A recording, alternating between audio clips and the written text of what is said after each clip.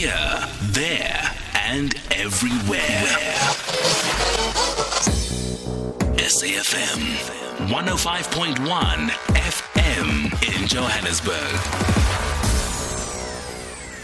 Thank you for joining us. We're also available on social media at SAFM Radio, both on Twitter and Facebook. And you can actually hashtag us on SAFM Lifetime Live. And we also welcome your WhatsApp voice notes 0614 104 107 and SMS charged at 150 to 40938.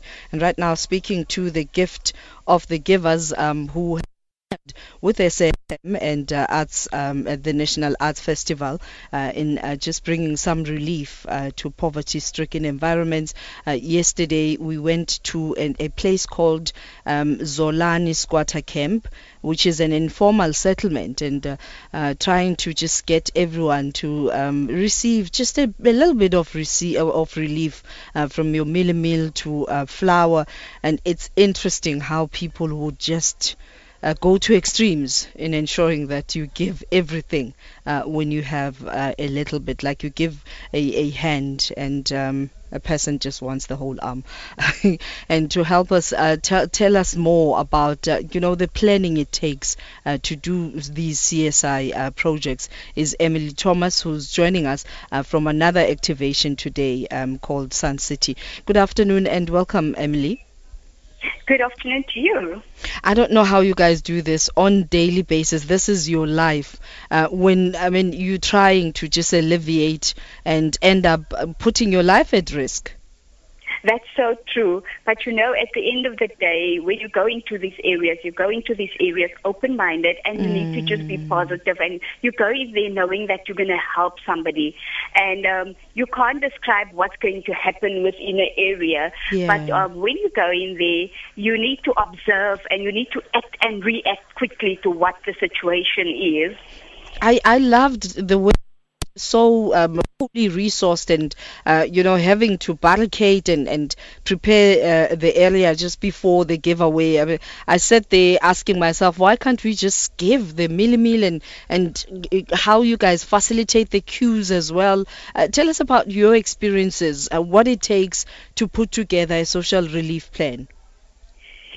When you come to an area, it's very important to, first of all, note your environment. You need to be aware of the kind of people that you're working with. Also, an area like Zolani yesterday, you could see that there was a lot of young people standing around. So already you could see that there's a lot of young people being unemployed in the area.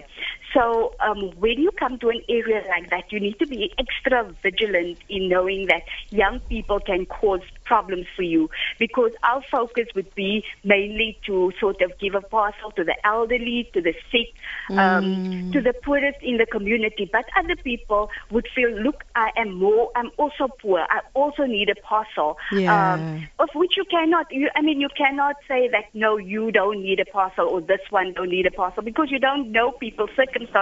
But by just looking at the environment, you can see that it is difficult to make that decision. And that's why we work closely with municipalities, we work closely with the councillors in the community to help at least identify the most vulnerable within a community.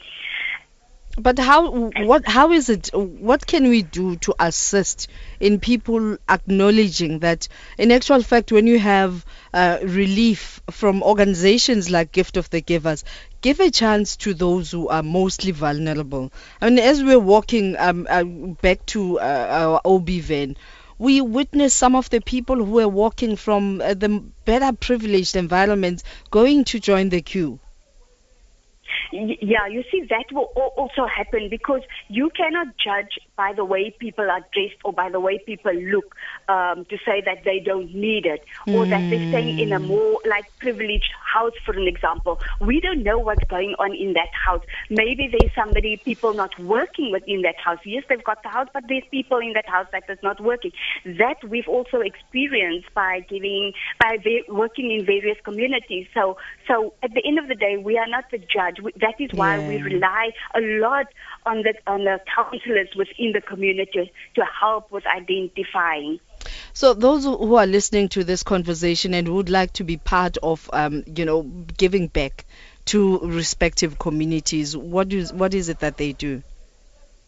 Well, if there's people that would like to give back to the community, I think the best thing for them to do is to actually go onto our website, which is www.giftofthegivers.org. On our website, they will see there's various projects that we're working with. Hunger alleviation is just one of the projects that we are doing. There's various projects like entrepreneurship programs, sports programs for young people, different programs whereby we can all get together, chip in any of those activities, and we can see how we can make a difference in people's lives. And how dire is the need according to your personal assessment? Oh my word, it's terrible. When it comes to poverty, it is absolutely terrible within our country. Like I said, if you come into a community, you can already judge by the way people are standing around within that community, or that's hanging around in that community, and you can already say for yourself that this is a problem area. And yes, poverty in our country is so real that if you look at the queues that people are piling up in the queues, you will find young girls with babies that is crying for Pampers. That obviously because the grant is not enough for them to sustain themselves and a baby, and in other homes that they get maybe one grant and then a whole family is sort of dependent on that grant. And these are the stories that you hear from day to day. Like yesterday, for an example, in Zolani, I had quite a few people saying to me, thank you very much. You don't know how much I appreciate this because there's nothing going on in my house. Other people were saying, at least thank God tonight I can have something to eat. At least people can say I can make a bread for my child. So this is the kind of hope that we just want to give back to people or to bring to people and say, listen, this is a small token, but it's hope that we're planting in people.